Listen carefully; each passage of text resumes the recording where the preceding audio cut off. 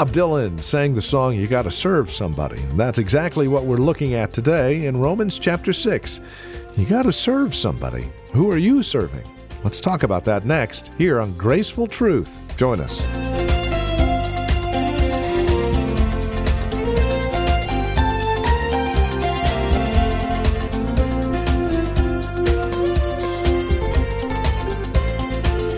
The radio ministry of Grace Bible Church in Redwood City. This is Graceful Truth with Pastor Steve Converse.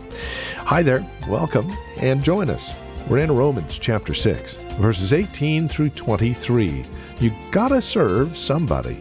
And to win over sin, give yourself as a slave to righteousness in view of your spiritual past, present, and future is what we're focusing in on today.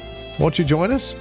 As we take a look at Romans 6, it's our hope and prayer that you come away with a clear understanding of who you're serving, why you're serving Him, and the joy that's found in that service. Here's Pastor Steve Converse now with today's program. Okay, you can't have your foot be a slave of sin and be a slave to Christ. It doesn't work that way. Jesus taught that. Matthew chapter 6, verse 24. No one can serve what? Two masters. Basic understanding. For either he will hate one and love the other, or he will be devoted to one and despise the other. You cannot serve. In this case, he's talking about God and money. In Matthew chapter 7, verse 13 and 14, Jesus said there's only two gates. Only two gates. The narrow gate that leads to life, the broad gate that leads to destruction. A little later on in chapter 7, Matthew, he says there's two types of trees. There's a good tree that bears good fruit, and there's a bad tree that bears bad fruit. He goes on in chapter 7, he says there are two kinds of builders. They build two kinds of houses. The wise builder builds on the rock. The foolish builder builds on the sand. The wise builder represents those who hear Jesus' words and obey them. The foolish builder hears Jesus' words, but they do not obey them. Jesus never said, and there's this kind of builder in between, you know. He does good on the foundations, but boy, his work above ground is destroyed. No, he said there's one or the other. There's not a tree that's in between the good and the bad. There's not a third path. There's not a third gate. And you can simply tell who a person serves, beloved, by his behavior, by his actions. Because those who live in sin are slaves to sin. Those who live in obedience are slaves of Jesus Christ. Those who are the slaves of sin are not under God's grace, and they're heading for eternal death, eternal hell, eternal destruction, eternal judgment. Those who are slaves of Christ have tasted of His grace. They've grown in righteousness. They're heading for eternal life. You have to ask yourself this question. Are you a slave of sin, or are you a slave of Christ? Well, how does a person move from being a slave of sin to being a slave to God, or a slave of righteousness?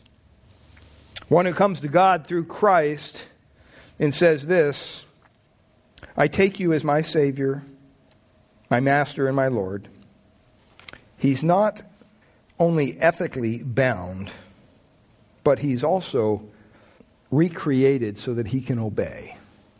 In other words, it's not us saying, oh, okay, let's see, Buddha or Christ. I think I'll choose Christ. Okay, so what do I do now? I commit my life. Okay, yeah, Jesus, I commit my life. And boy, I made this wonderful commitment to Christ, and now I got to live by these new rules and whatever. That's not what he's saying. That's not what he's talking about here. He's saying because you're a slave to righteousness, okay, this is what you have to do. You're recreated to be a slave to righteousness. This isn't your choice. At some point in life, I didn't look at my life and go, well, slave to sin, a slave to Christ, let's see, eternal burning in hell or eternal bliss in heaven. I think I'll pick this one. I never did that. God came and basically opened my eyes to the truth, to the simple fact that, you know what, you can do all you want, Steve. You can be as good as you want to be. You're never going to be good enough. And until you come to the point in your life where you're willing to cry out to me, Lord, be merciful to me, a sinner, help me, save me, do whatever you have to do to me, I don't want to go to hell. That's the heart that God can change. That's the heart He will change. because you've exhausted all human effort. That's what has to happen before you're saved. You have to exhaust all human effort. Because it's not about just obeying. That doesn't save you. That's a result of your salvation. So many Christians have this wrong. They think that if they only do this, this, and this, somehow that's going to lead to salvation. And that's not the way we're saved. If you have any question about that, you don't understand Ephesians 2, which says that we're created in Christ Jesus what? Unto good works, which God has beforehand kind of put out. He ordained that we should what? Walk in them as believers.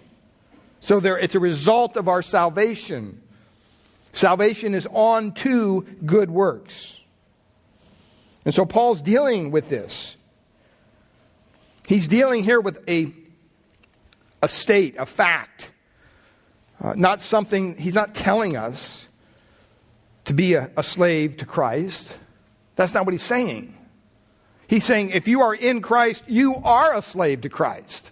You don't have any choice. Lest you leave here today, if you're not in Christ, and say, well, the pastor said I have to become a slave to Christ, so I'm just going to try to will my way. No, it's not going to work. What has to happen? You have to be transformed. You have to be changed by God's divine power. That's the only people that are saved. You say, well, are you saying that everybody who is saved is transformed by God's power? That's exactly what I'm saying. If they're not transformed, they're not saved. It's real simple.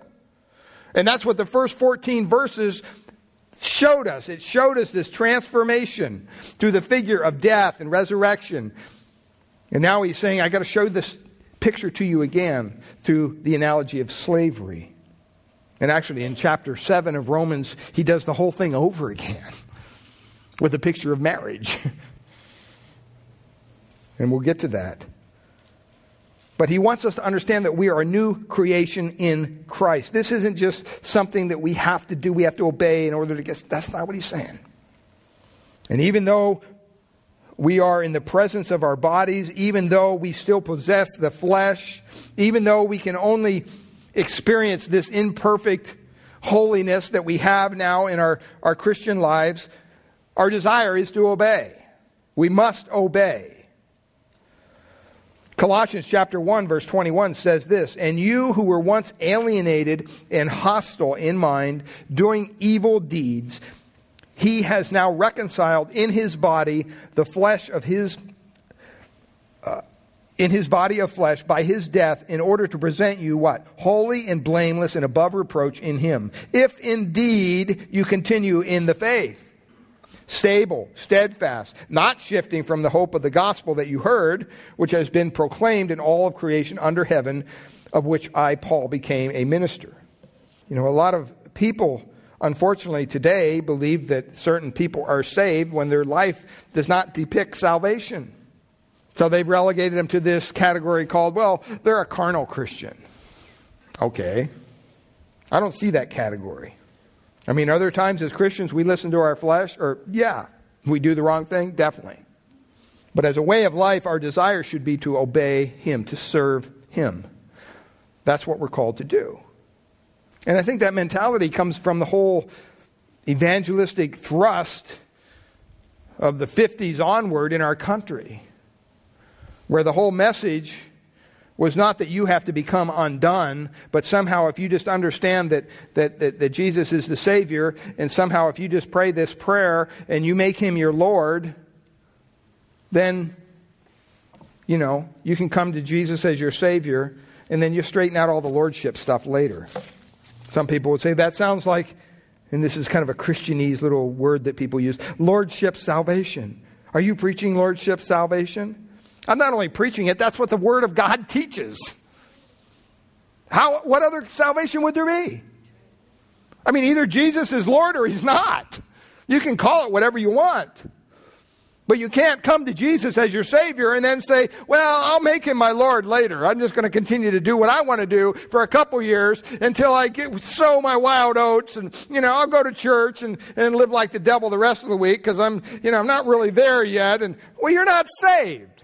If that's your attitude, you're not saved. You need to come back and you need to kind of refocus on your whole business of salvation. Forget about the discipleship. Forget about the theology. Forget about everything else. You have to come to the end of yourself and realize that, you know what? You are lost in your sin and you are going to come under the judgment of a holy God one day in a place called hell unless you come to Christ. That's the bottom line. Paul doesn't leave any wiggle room there. Well, the third point here, the only way that you can change from being a slave of sin to being a slave of righteousness is for God to free you from your sin by changing your heart. That's what he says in verse 17 to 18. But thanks be to God that though you were slaves of sin, you became what? Obedient in action? No. Obedient from the heart to that form of teaching to which you were committed. And you were freed from sin and became slaves of righteousness. He describes this change that happens to someone who puts their trust, their faith in Christ. And these changes happen to everyone who are saved. They're radical changes. They're not minor changes. I mean, when you talk about being a slave to sin, and then you become obedient from the heart to sound teaching and a slave to righteousness, that's a radical change. From being in bondage to sin to being a slave and free to serve God in righteousness, that's a radical change. There was a change in what? In who their master was. There was a change in the lordship. Before, it was Satan's dominion. It was Satan's power over them. It was sin that held them captive. But now as they've come into Christ and they've trusted in Christ, in the work of Christ, that God has placed them under God's dominion of righteousness through Christ. It's a change of thinking. All of a sudden they're willing to submit to biblical truth. That happens to everyone who comes to Christ. The first desire for me when I became a Christian was, well, what does this book say? I got to figure it out. So I had an old King James Bible and I'd take it to college and I started reading it, and the Holy Spirit gave me some wisdom, and with the help of a little local Baptist church, God started to put the pieces of the puzzle together for me. But there was a desire. There was a change of will. All of a sudden, it didn't matter what I wanted to do. You know, I wanted to be a police officer. I wanted to go finish my degree in criminology. All of a sudden, God changed everything up on me. I didn't know where it was going. I didn't have a desire to be a pastor at that point. I just knew that I wanted to know more about God and this new thing called salvation. And I was kind of ticked off the Catholic Church. So I thought, well, I'm going to go become a priest, and then I'll expose everything that the church teaches that's not biblical. And a local pastor said, that's probably not the best idea for you to do that. That would be kind of deceptive at best. Maybe you need to go to a Bible college. And I was like, what's that? And he gave me some things, and I ended up at a college. And God worked through many years of just saying, here, just follow me step by step. There was no big plan. Because there was a change of will. For the first time, I just wanted to do what God wanted me to do. If that's to move to Indio, California, in 130-degree weather, in a place where golf is God, and I hate golf, playing golf anyway, in that kind of heat. I mean, you know, I was there for 5 years. I never played a round of golf. Down there, Palm Springs area. Went to the driving range a couple times, but why? Because there was a change of will. There was a change of desire. Salvation, first point here under this, is neither a human project nor a joint human-divine project. Get that through your head. Rather, salvation is of the Lord. See, slaves of sin are not able to free themselves by their own efforts.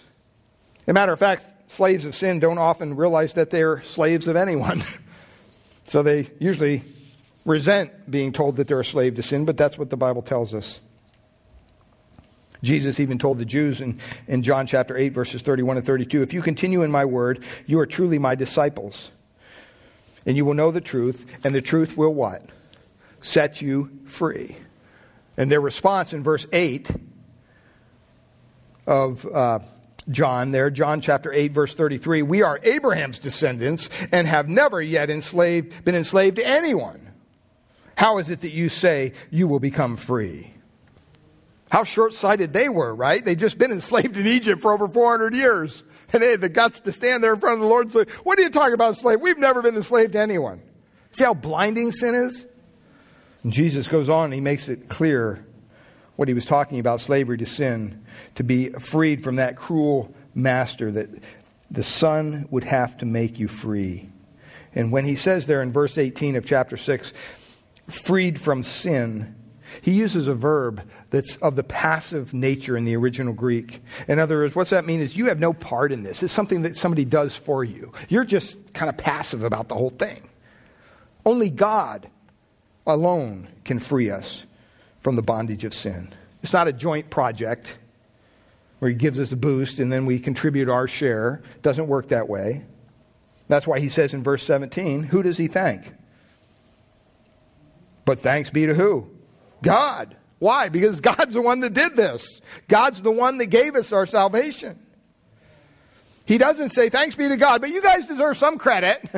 You've kind of figured it out and, you did the prayer thing and you're trying to live. No, he said, no, thanks be to God. As a matter of fact, Paul even goes further in 1 Corinthians chapter 1.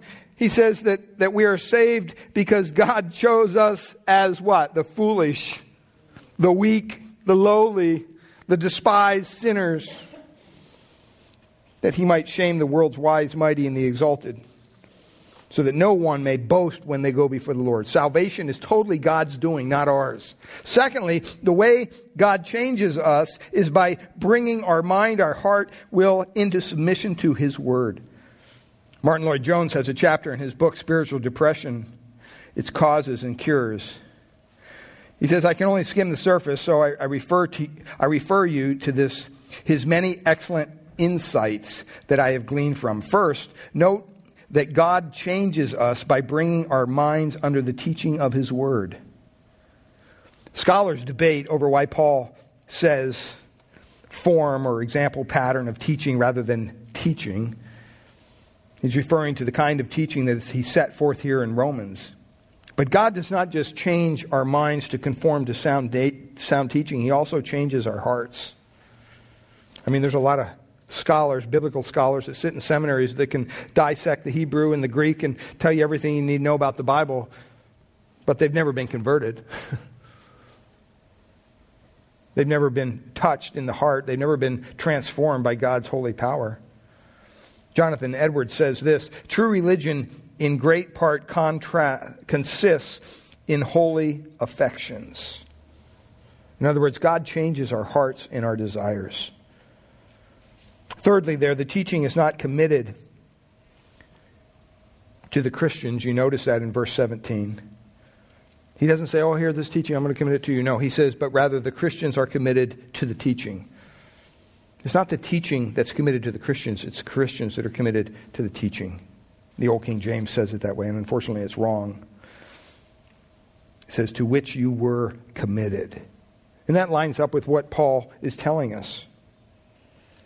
That we bring ourselves, our thoughts, our minds, our actions under the authority of God's word. That's why when someone stands behind this pulpit on a given Sunday, they're opening up God's holy word and they're telling you, hopefully, what it says.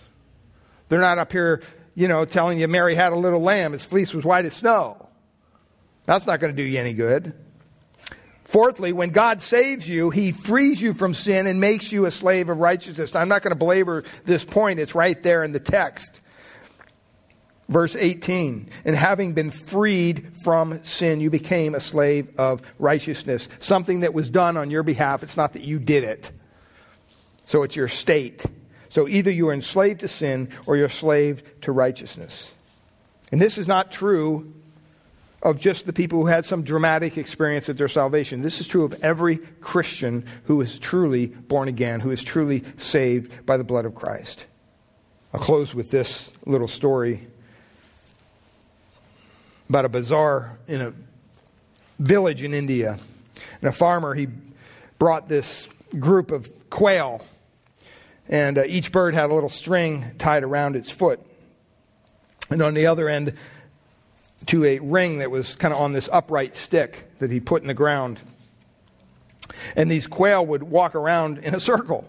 They just follow each other. They just go round and round and round. That's all they do. Because they were held captive by the string. And no one wanted to buy any quail that day. Until later in the day, there was a Hindu Brahmin who came along. And he had a religious respect for all kinds of life. And so he said to the merchant, I want to buy all your quail. And the merchant said, really? He said, yeah. Gave him the money. Said, okay, well, how do you want them, packaged up or prepared? He goes, no, I just cut the string and set them free. The farmer kind of looked down, okay, you gave me the money. So he cut the string. You know what the quail continued to do? And march around in a circle. The Brahma was kind of frustrated. He's like, well, he kind of scooted them away, and they kind of went down half a block and continued around in a circle. As if they were still tied to that stick by that string. They were free to do whatever they wanted to do. See, God did not free us as Christians from sin so that we would just keep going and on in the same old circle. Still bound by this imaginative power that Satan wants to believe has dominion in our lives when it doesn't. He freed us from sin so that you could become a slave of obedience to Him, resulting in righteousness. Remember, beloved, you have to serve somebody. The question is, who are you serving? Father, we thank you for your word. We thank you, Lord, that it's truth. And sometimes, Lord, it's convicting. And Lord, we pray that we would be able to put our arms and our minds around what we've learned. And Lord, help us to live a life that is honoring to you each and every day. Lord, you've called us to obedience as Christians. There's no excuse. There's nothing we can bring before you to say, well, this was what happened in my life, and this is why I do this. No, we're new creation in Christ. All things have become new. All things have fallen away. Everything's become new, and we thank you for that. We thank you that you didn't leave us with an old nature and a new nature, trying to decide which one are we going to believe, which one are we going to listen to. But Lord, that old self is gone, it's buried. It's not going to live anymore. And Lord, we thank you that you recreated us in Christ, and for the first time we can do what you desire us to do. We don't have to listen to sin. We don't have to obey it as our master, because he's not our master. Sin, Satan, is not our master. Christ is, if we're truly converted. And our allegiance is to obey him and his word. If any here has yet to put their faith or trust in Christ, I pray that you would do that work of drawing. Lord, your word says that the Father draws us to himself through Christ. I pray that you would do that work, that you would show them their need of a Savior. Pray that they would cry out to you, Lord, be merciful to me, a sinner. Help me to understand what this man's saying. Help me to understand the salvation that he's talking about. Because I truly want to be free from my sin. Only Christ can do that for you. He'll do that for you right now. If you pray that prayer, if you cry out from your heart, that's a desire, Lord. He will answer that prayer for you. Recreate you in Christ. Father, we thank you. We pray that you would bless our time and the fellowship time afterwards. Bless the food as well. Just give us a good day. We thank you in Jesus' name. Amen. Well, thank you for spending time with us here today on Graceful Truth, the ministry of Grace Bible Church here in Redwood City. It's our prayer here at Graceful Truth that God would reveal his grace to your hearts through the teaching of his word each week. And we trust you're currently involved in a Bible teaching church in your area. If not, we'd love to have you come and visit us here at Grace Bible Church in Redwood City. We meet each Sunday morning for our praise and worship service at 10 a.m. We offer nursery care and Sunday school classes for our children up to grade 5. And if you would like to encourage us here at Graceful Truth, please give us a call at Grace Bible Church here in Redwood City. Our phone number is 650-366-9923. That's 650-366-9923. We meet at 2225 Euclid Avenue here in Redwood City.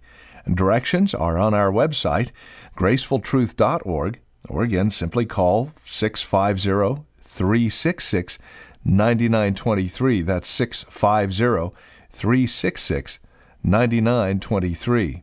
And again, we'd love to have you join us for worship. Simply call for directions or go to our website, gracefultruth.org. While you're at our website, make sure to check out the resource materials available from us here at Graceful Truth, including past programs of Graceful Truth that you can download for free. gracefultruth.org is where to go. And while you're at our website, don't forget to download our mobile app.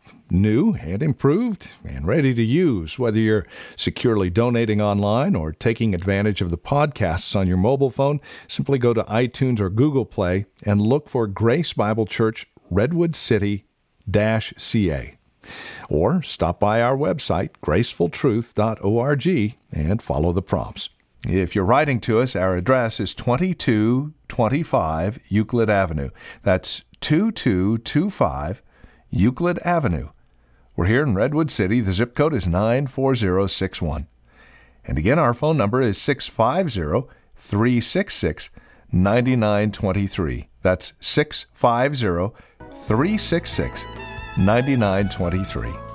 We thank you for spending time with us today and trust we'll see you next week at this same time for another broadcast of Graceful Truth with Pastor Steve Converse.